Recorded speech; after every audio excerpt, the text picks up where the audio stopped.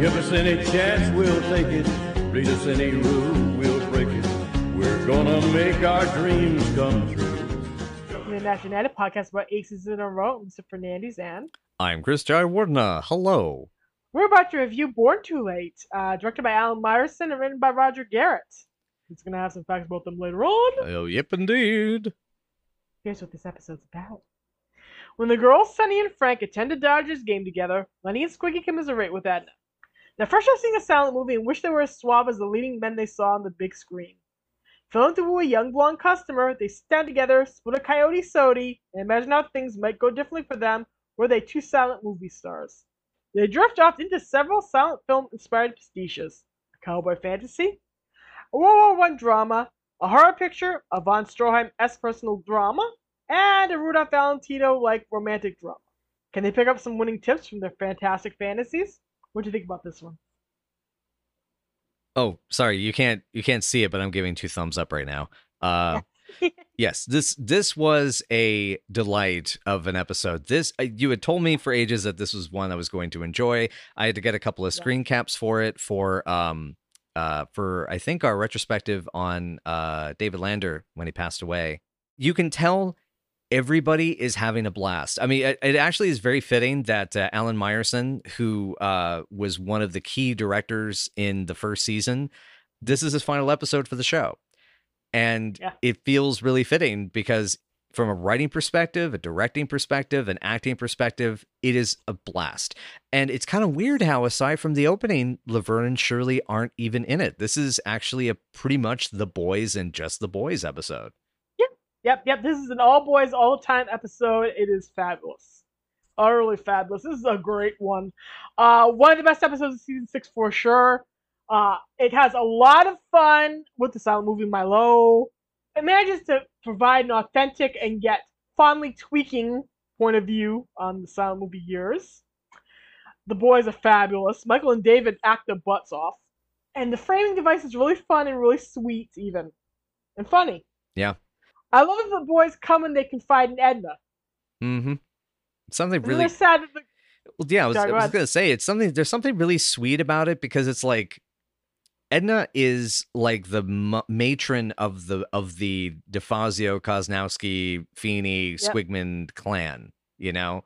She is the one because Pop you can go to with a couple of things, but like really not really, because most of the time he's going to tell you something unintelligible. Edna can actually give you real advice, and there's something kind of sweet about them, you know, coming in and talking about the movies, and it's very precious in a way. Yeah. I love the way this episode manages to make the boys more human again, which they desperately needed after the last episode. Yes. Yeah. It's really, in some respects, hard to express how much of like a whiplash it practically is to go from the Road to Burbank previously to this, where the boys are night and day done so much better in this episode. Yeah. Because they're, you know, they're still a little pervy, you know, and still a little rambunctious, and, you know, they're boys, you know, and there's still definitely the caricatures of Lenny and, you know, the Lenny and Anthony from the old days. Yeah. But they're back to what we had started to see growing through seasons 3, 4, and 5, where they're more human and they're more alive and they have desires. And I even love that Squiggy doesn't mind being the villain in most of these scenarios in their daydreams. Yeah. And it's like he kind of lives for that. And then actually it becomes even more it even gets to be the jealous woman antagonist in the Rudolph Valentino one. Which is amazing. That one is great. I mean, how queer is that? We were talking about queerness in Laverne Shirley recently, and that was super queer. I mean, the boys almost kiss. Yeah. They don't. Yeah. In a romantic scenario where David is playing a woman. And it's not the last time he'll play a woman on the show. Oh, that's right. Yes. I unfortunately have seen a screen cap from that, but yes. Your sister, yeah.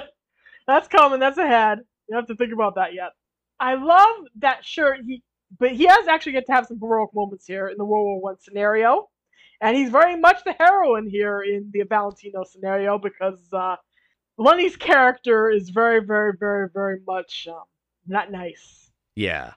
Yeah, it's kind of discarded his old flame, and has got the beautiful woman, and the blonde, and it's like, how dare you? And I love the reference even for that one is Lust Tango in Spanish. Yes. Very good. Yes.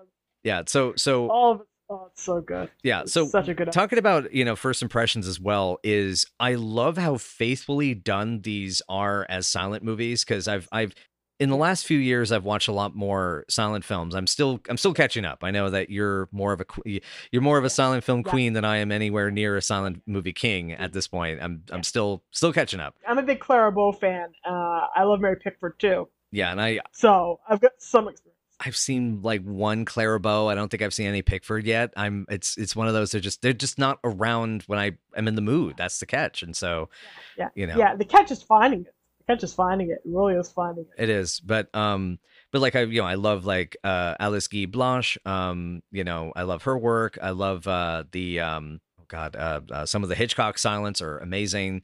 Huge fan of Méliès and things of that nature. And so the treasure, I think, in this episode is how carefully and faithfully they did these films, because today, because cartoons and the like have done silent movie jokes, and obviously a bunch of stock footage from silent movies have been used in cartoons and kids cartoons and things like that for the last like 30 years. And because it was like Muppet Babies and Doug, and well, not Doug, but that era of cartoon.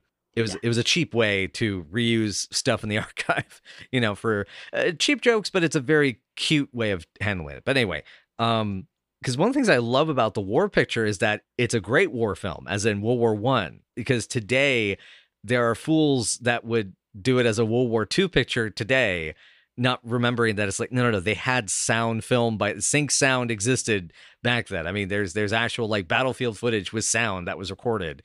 It's like that, those levels of authenticity, and they clearly understand. And as you're saying, like mentioning Rudolph Valentino and the horror picture and the von Stroheim, those are like today those are considered really niche references.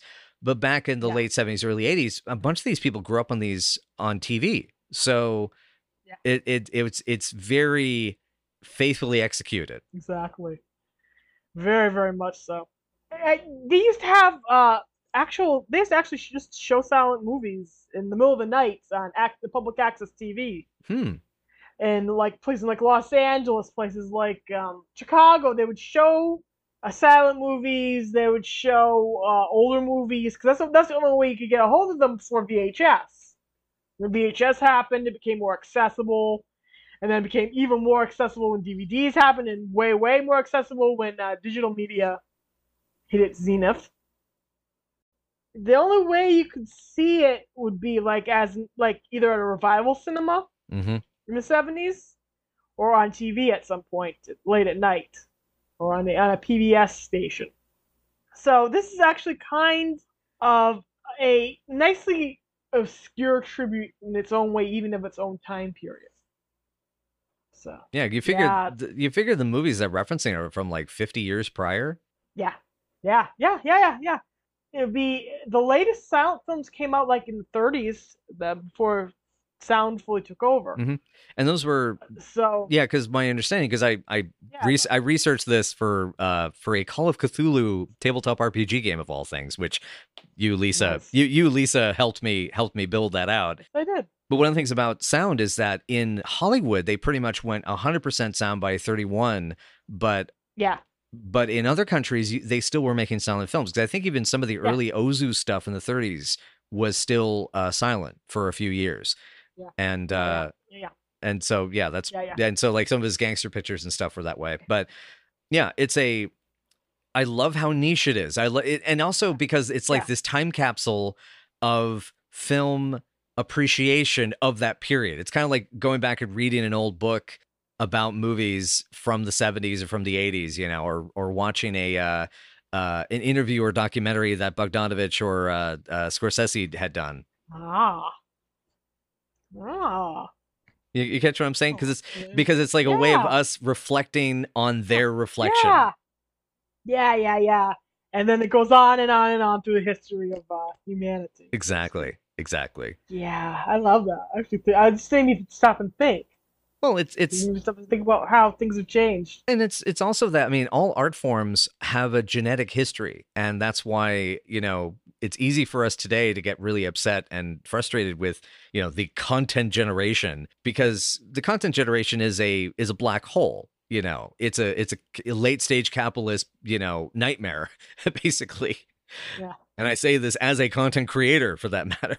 Like, But that's the thing, though, is that, they're referencing this in their way and making a joke about silent movies that then got picked up by shows well, didn't Clarissa Explains It All do a silent movie joke in their sitcom in the 90s? yeah. Oh yeah.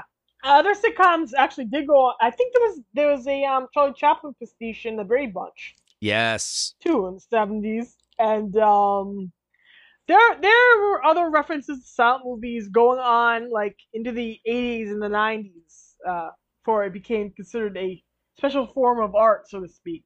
Because this is why, media education is really important. Because what I also love about the boys discovering silent movies, because the joke is that, it's the latest entertainment. And of course, they're late to the party. But the point is not that they're late to the party. The point is they love these movies. They actually, like Lenny and Squiggy, look at these films and see a place that they could have existed in those stories, as those actors and what have you. And I mean, their wild personalities would have worked. So I just think that those elements of appreciation and those elements of the genetic history of the art form and all that, I think is beautifully done. Yeah, that's kind of my main overall first impression of it. Yeah. It's just so good. It is so good. It's so good. So well thought out. So well directed. So well written. So well staged. There are several angles in this episode that look like it was ripped straight from the silent era. Oh, totally. Yeah. It's just like there's a specific low wide angle of David during the cowboy scene, during the cowboy skit, that absolutely looked like it could have been ripped from the silent era. It's real good. Real good stuff, real good acting. Whew. Yeah, because a lot of the close-ups and coverage they get for this episode is fantastic. And we've already discussed that for season 6, they've really like exploded in the amount of coverage they're trying to get for every scene. And it was kind of weird that like the previous episode, the Road to Burbank, was kind of back to the normal like master shot, couple of closes, like 2-3 cameras running simultaneously kind of things. And here it comes back to what we've been seeing with like Studio City and Grand Opening and etc. It's a lot more coverage going on, and because of that sort of freedom of saying, okay, we can put the camera wherever we want, we could do this, we could do that. They've redressed the sets, they've done all of this expansion, and it's really impressive. I'm sorry, I feel like I'm hogging the microphone here, but it's God, I adore this episode. Yeah, no, it's okay. It's okay. I anticipated you really loving this one. I was trying to keep it under wraps as much as I could until we got to it, so that you wouldn't see too many things about it, so you'd be surprised by it. So I'm glad it had an effect on you. Thank you. Okay. I have a question for you. Which is your favorite segment? Oh God, I really like every single one of them for a different reason. My 2 favorites are probably the Valentino segment for shallow reasons, because Michael looks great in it. My other one, I really love the World War I segment, because it's got a great punchline. The boy's hilarious in it. Everything else is really good, though. Everything else, the cowboy segment's really good too, especially the cowboy segment, the way they stage it, the rapid pattern of the gags. Mm-hmm. Where the gunfight accidentally kills everybody else in the room. I love that. It kills everybody. Oh, poor Pop. Even Pop gets poor Pop, poor Sonny, poor Carmine just go whoop whoop. Yep. And yeah, the painting gets dropped on Carmine, the piano player, and yep. Take it back to the beginning. I love that Laverne and Frank have that bond over baseball. That feels so them. I love that they have that bond. They're still New Yorkers, aren't they? Yeah. At heart, they're still New Yorkers. They're always going to be New Yorkers. And I think that's adorable. Mm-hmm. Shirley being horrified about the ball being made out of animal products. Cowhide. Oh, God. Not all the ponies make it to the majors. That's right. The horsehide. The Sonny and Laverne thing is getting stronger here. Much. Yes. We are getting stronger. They're officially basically a couple by now, though that's pretty obvious before then, but it's even more obvious here. Carmine getting called away for an emergency singing telegram. The Vice Squad likes singing telegrams. Yeah, I found that interesting. The Vice Squad. It feels like a very Marshall-verse in an adorable fashion. Though the Vice Squad being the ones that have the party is more like this show. Yeah. I love it. I love every part of this. I love every part of the fact that you can picture them. You can picture little Laverne and Frank going to a baseball game together, arguing about the teams, arguing about the stats. Mm-hmm. A little chunk of Americana, as you put it. I do love them when Edna refers to it as America's favorite pastime, and the boys get a very... Yeah, they bite the Lenny bites his palm, Squig goes... They know what America's favorite pastime is, apparently, allegedly. I mean, in this day and age, that's much more accurate, though. Yeah, true. Well, football, even football and basketball are up there now at this point. Especially football. Yeah, well, and also I'm Portlander, so Rip City. Yeah. I love Shirley. I know he's sexy, but keep your hands off of him. That was such a great Edna line. She is used so well here, even though they don't use her enough still. Mm-hmm. There's some great space stuff, and just the way we like, lean and greasy, just the way we like, you like them. Hello. Yeah, it's a great hello gag. The rooster ribs, goodness gracious. Yeah, there's so many cute little stuff. And I also, it's like like Pop is the sweet uncle here, making sure the kid isn't lonely. It's like, your father's my date, but it's like, it's making sure you're gonna have a good time. You're gonna be safe. You're gonna you're not gonna be sitting next to a stranger. Yep. Plus, he really wanted to go to the game. Let's be real. He really wanted to go to the game. Which is the other thing, is like, it's times when you go to these sort of events, you want to go with somebody who loves that stuff, because you get to have that experience of passion. Yeah. Yeah, exactly. And if it's genuine, then it's genuine. It's genuine and frank, and ergo, they are going to have a good time together. All of them. It's so cute. I kind of want to find out what happened after that game. Mm-hmm. Did you want to find out what the heck happened during the game? Like, did anybody get hit? Well, what if Shirley catches a foul ball and she runs off trying to rescue it? I can picture that. Because I just love that line, okay, I'll go to this ball game, but I'll be rooting for the ball. Poor girl. Poor girl. The boys are all upset they didn't get invited to the game because they used to be the girls' favorites. Yeah, that was cute. Adorable. And they think the silent movies are new. Yes. Melt your jujubes. All great lines. I love that they're so impressed with this new art form they've never seen before. And they're so into it. It reminds me of the enthusiasm with which they embraced My Fair Lady. Yes, exactly. But I mean, that just shows they are men of culture as well. Yeah. They're cultured, and they can embrace any kind of art if it entertains them and makes sense to them. Mm-hmm. So I like that. I think that's sweet. I love that this poor actress is just sitting there trying to have her meal. Mm-hmm. Reading her photoplay magazine. Yeah, reading her photoplay magazine. And then Lenny awkwardly approaches her, and he sounds like Squiggy and then turns into himself. Did you notice the very, very subtle acting shift in Michael? I did not. Mostly because I was focusing on him breaking the lettuce and thinking that was hilarious. It's sweet. It is hilarious, too. But you gotta look at his posture, look at his facial expression. He goes, and he says woman. He calls her a woman, which is very much a Squiggyism. Oh, yeah. So woman. Yeah, okay. And then he kind of melts and gets a little goofier, and he's Lenny again. Eggs is eggs, huh? There's a difference there. I love it. That's a Milwaukee term. They don't understand that over here. Yeah, isn't it? Sorry I broke your lettuce. This is so masterful because it shifts from Lenny doing a Squiggy impression to being himself. He's just, I love that. It's so good. It's so good. Yeah, and the gal herself, Sarah Kennedy, she becomes the fantasy girl in all the daydreams. Yes. And so she's only credited as attractive girl, but I want to make sure to mention this because this is really cool about her, because Unfortunately, it was her last year as an actor. According to IMDb, her last credit came right after on an episode of Barney Miller. So this is like her second to last time she ever appeared in anything. But she was very prolific up to this point. And so she was like a regular performer on Laugh-In.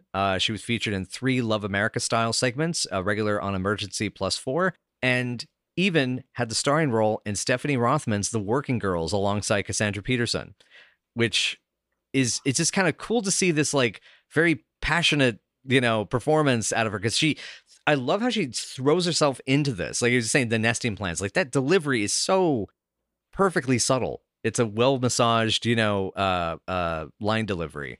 I would love to see. I wish we could see more of her, because after this episode, God, she's so much fun. And yeah, she does really well. And that's the thing, is really she good. acts really well with Michael and David, because you see that those, because as you're pointing out, Michael's doing these little subtleties. And again, I wonder how much of that is Alan saying like, do a little bit of this, a little bit of that, and talking it out. And I mean, this is the 5th episode for Roger Garrett too. So I mean, this is a very experienced crew having a good time. Yeah, it is. Yeah, it's pretty much everybody just cutting loose and having a grand old week on the set. Mm-hmm. You notice that in the background, play a piano version of the Laverne Shirley theme song. I didn't catch that. I feel bad I didn't catch that. It's in the Western scene. Oh, that's it's in cute. The Western scene. And of course, all the sets here, you'll notice, completely except for, I think, the World War I skit. Everything is a redressed set. Yes. I believe so. I believe so, because it's the kitchen for the horror movie, for the Dr. Hyde. Was it Mr. Heckle and Dr. Jekyll and Mr. Heckle? Yes. Which is very cute, Heckle and Jekyll reference. Yes, then it's the Cowboy Bills for the saloon, and the apartment for the the girls' apartment for the Rudolph Valentino, and the bedroom for von Stroheim. Yes, it is. Yes, indeed. Those are all correct. That's exactly right. I love that. I love the way they repurposed what they had. Keeps the budget down, and it's also fun little inside wink. Mm-hmm. For once, you get to see Michael with his hair dry. No grease in it. That was as in the cowboy sketch. Yeah. How did you feel about that? Oh, I enjoyed it. I enjoyed it. I'm a simple woman. That's very enjoyable to me. There are times when your love of Michael is so incredibly cute, I must say. Thank you. He looks great. The acting is what's incredible here. David just gently loves the scenery throughout this whole sketch. He is so great. He looks great with that 5 o'clock shadow as this evil murderous rustler here, this evil murderer. Yeah, I love the, it's like, he killed her father. What? He killed her father! So great! So you great. Stay away from her. Stay away. I killed her dad so she'd notice me. That feels like such a Squiggy thing. I feel like a meaner Squiggy absolutely would. Oh, totally. Kill a girl's father just to make somebody notice him. Yeah. Oh God. Can you imagine Lenny and Squiggy let loose on Westworld? Oh God. Oh man. Oh, Westworld. Oh, I'm picturing a mashup now. Oh no. Man. Oh, that's fun. That's fun as heck. A fast horse and a good woman, or a good horse and a fast woman. Mm-hmm. You can't live life without one or the other. Yeah, but he also had a gun. The gun didn't make no noise either. Great line. Yeah, so that was that first segment is shootout at the saloon. I made sure to mark down the titles. Yep. My note, by the way, for the Jekyll and Hyde parody is this is hilarious and also very gay. Yes.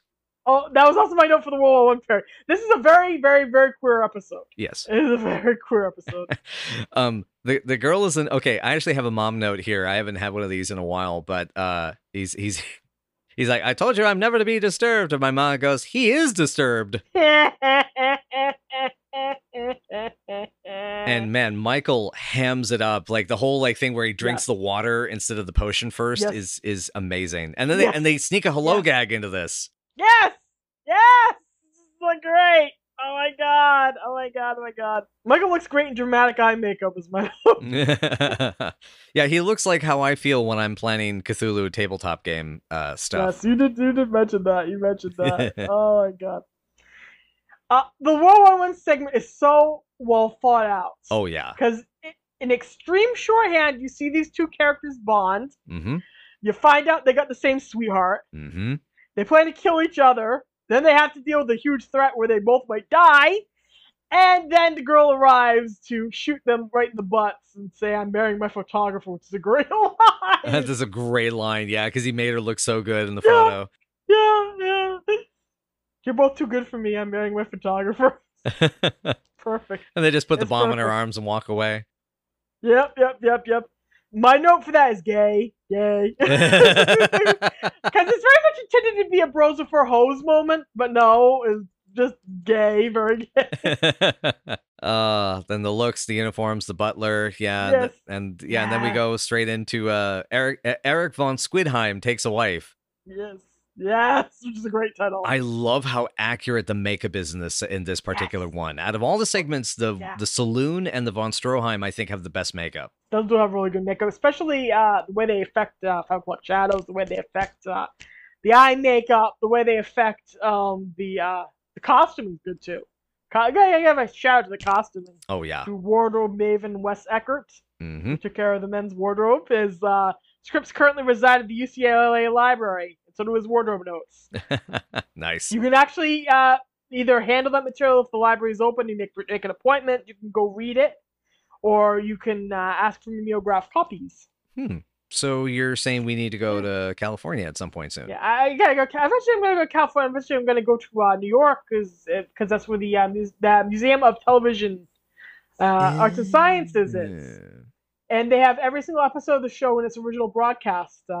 Preserved in its original broadcast state. Wow. Which is basically available nowhere else at this moment. Wow, okay. But back to the episode. So Squigheim, the villain. Yes. I do love the very vaudevillian joke. By the way, I'm going to seduce your wife tonight. Yes. Oh, good. I could use the night off. And Michael's expression and Michael and David's expressions as they, pretend to deliver this mild dialogue are hilarious. Oh. I could use the night off. The little nod of the head is what gets me. And the sword falling out being very suggestive when she actually comes in. She was so cute. Yes. Note that the whole room is filled with pictures of Squiggy. Yes. Yeah. And of course, he fails at seducing her. He fails at repine, which is what they were hinting at. This works because he's so clearly outmatched. Yeah, and he gets his butt kicked. Which you wonder if that's the reason why the butler let this happen, is because he knew his wife was smart enough to know what to do. Yeah. So. Yeah. He knew his wife is tougher than von Squigheim. Yep. I love that. Everything's satisfactory, sir? Yes, thank your wife for me. Psh. Yep.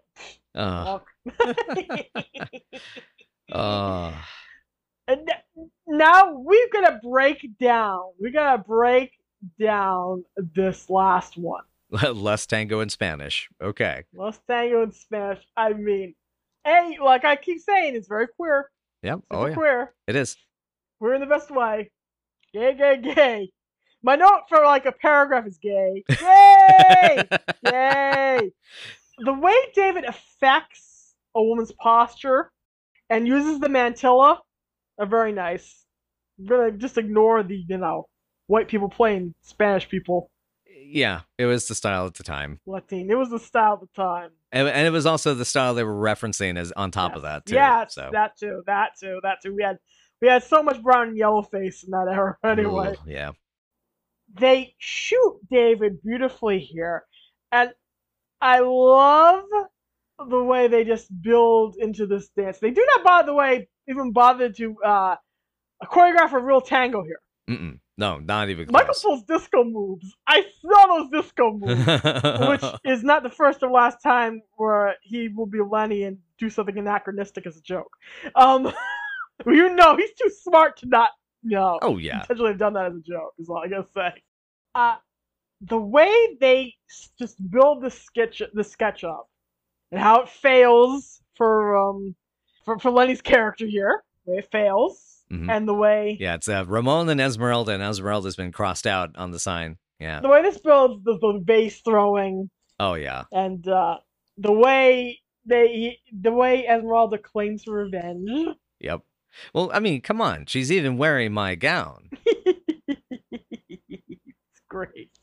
Gosh, it's great. The whole thing is great. I love that they reconcile because the audience loves them together. Yeah. Well, they kind Even of. though he's about to beat the woman there. My note here is bravo as Esmeralda. They cannot fight, but they are still in love. No, don't take the shirt off. It is too sexy. It's just some fabulous shots, some fabulous lighting here. Yeah. Oh God. Yeah. The show should have put this up for an Emmy.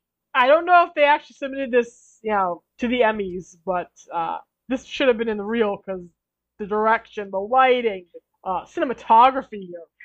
Yeah. Perfect. Oh yeah. It's perfect. This was a super indulgent episode, and it's all the better for it. Yes. Yeah, it's great. It is fun. So Ramona Esmeralda find love again and almost kiss. The show doesn't have a cut, have two men kiss. So yeah, we got to get El Endo instead. El Endo. They got Rose gets between them, and then El Endo. Oh, that's right. Yes. That's right. Men were men and women were every place. Mm-hmm. This is so innocent. It's so innocent in the best of ways. Mm-hmm. It really, truly, truly is. And the punchline of the attractive girl getting them with the pie in the face at the end is perfect. Yes. And the way Michael casually goes, and he goes, "What do you think? Yes or no?" Yes. I had to note that. And my last note is I love them so much. Aw. And it really is, and I do. Yeah, it's so good. My note here as well mentions that I love that it non-judgmentally shows the films as they were. It's got a bit of parody, but with no real irony. Yes. Like irony has been a bane for comedy in the last 20 years. Yeah. And especially for tributary comedy. I've actually been developing a bit of a hot take recently regarding the movie Deadpool. And I'll mention this off pod because that's going to get into a whole other conversation. Yeah. But I love that this episode is tributary to what it is referencing, parodic in both the way it was and about the way it was. Yeah. And, because like the little dialogue of someone talking, like it's she looks sad. I think I'll buy her a drink. And the guy next to him goes, who gives a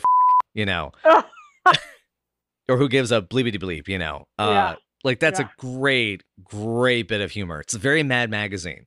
And it's done in the style that the comedy would have been done in the silent movie. Not at the expense of saying, oh, these movies were dumb. It's like, no, it's a great joke that you can only do in a silent movie. Yeah, exactly. Absolutely. Exactly. It's fond. It's very fond. It's so earnest, it's very earnest. It's very sweet. And I absolutely loved it. Yeah, me too. I really, really love this episode. The advertisement, by the way, which we will show, I think, if on the YouTube version, calls this an affectionate swipe at silent movies. And that fits. Yeah, I think so. Yeah. Because it's trying to get a piece of the cream pie, as it were. Yeah. Yeah, it's a good one. I'm good. I think we're at ranking time.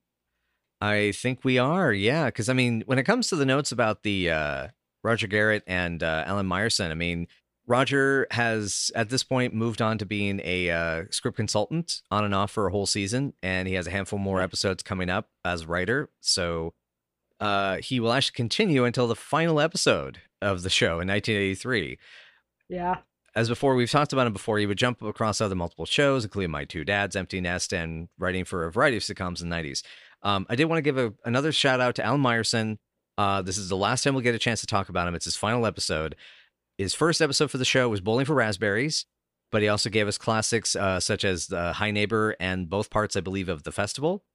And he does continue working in the medium of TV for decades to come, from Baywatch to Picket Fences, Miami Vice to Boy Meets World. He's done a little bit of this, a little bit of that, and everything in between.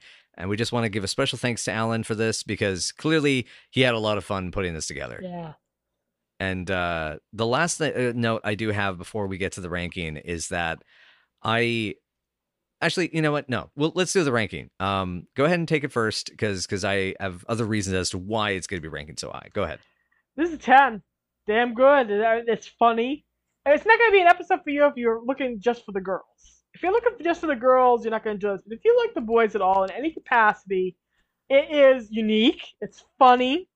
It's silly. It's beautifully staged, beautifully done, beautifully written, and it's just wonderful to watch. So, it's a 10. Yeah. Yeah, it's a 10 for me as well. This probably is my favorite one so far, with Dating Game either being tied or kind of neck and neck. It's going to be kind of going to come down to fisticuffs for those two, but oh yeah.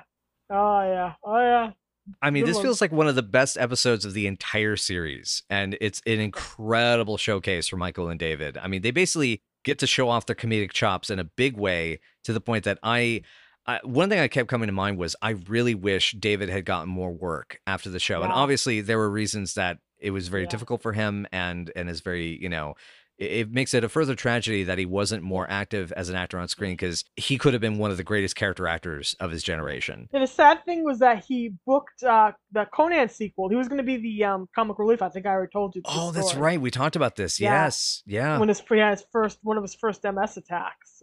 Oh my God. Oh, that's so sad. He would have been perfect. So close. Although, I mean, because that means we would have gotten him and Grace Jones interacting, doesn't it? Yes. Oh my God. I would pay money to see that, man. Oh man. But so yeah, I mean, and you can see why, SNL wanted Michael. I mean, you can see, because there's so much here. And I wonder even to the extent of like how much they collaborated on this episode, because this is an episode that I would have used to say, this is why Lenny and Squiggy need their own show, and this is the kind of stuff you can do with a Lenny and Squiggy show, where it's imaginative and daydreamy and just it's magnificent. I don't know if I would call it perfect, but it's pretty damn good. It is pretty good. So does this replace Haunted House? Is your favorite? It definitely is. Yeah, I'd say this pumps it up past Haunted House just because it's more consistent. So yeah, I mean, to be honest, Haunted House got overshadowed by testing a long time ago. So yeah, I was wondering. Okay, so now we have a new ranking. Well, we're gonna get to those top for the show later, once this is all said and done. Oh dear, possibly tops and bottoms for both, possibly tops and bottoms. This really is a gay episode, isn't it? But hey, all right, happy Pride, everybody. Happy Pride. We're probably gonna put this out sometime in the winter. So I think so. Yeah, June outside. That's all I can tell y'all. Yeah. Well, hey, have that pride within for yourself, and be happily queer, because you deserve it. You deserve to be happy and be free. Yes. All of this. But anyway, so yeah. But I think this covers the episode. This wonderful post-Rocky horror delight. Yeah. Yes, it does. I love it. Watch it and cherish it. Any other notes to cover, my love? No, nothing. Cool. All right. Quick word for our sponsors on the Anchor related aggregate services, and then we'll be back with our what's coming up next.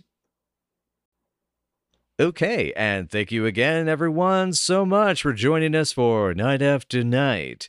And if you would like to know more, please find us on Twitter, Night After Night PC, or Night After Night Pod on Facebook, Tumblr, WordPress, Patreon, YouTube. Or you can just Google for Night After Night podcast, and it comes up. I actually have to do that when I do the promo for these episodes now.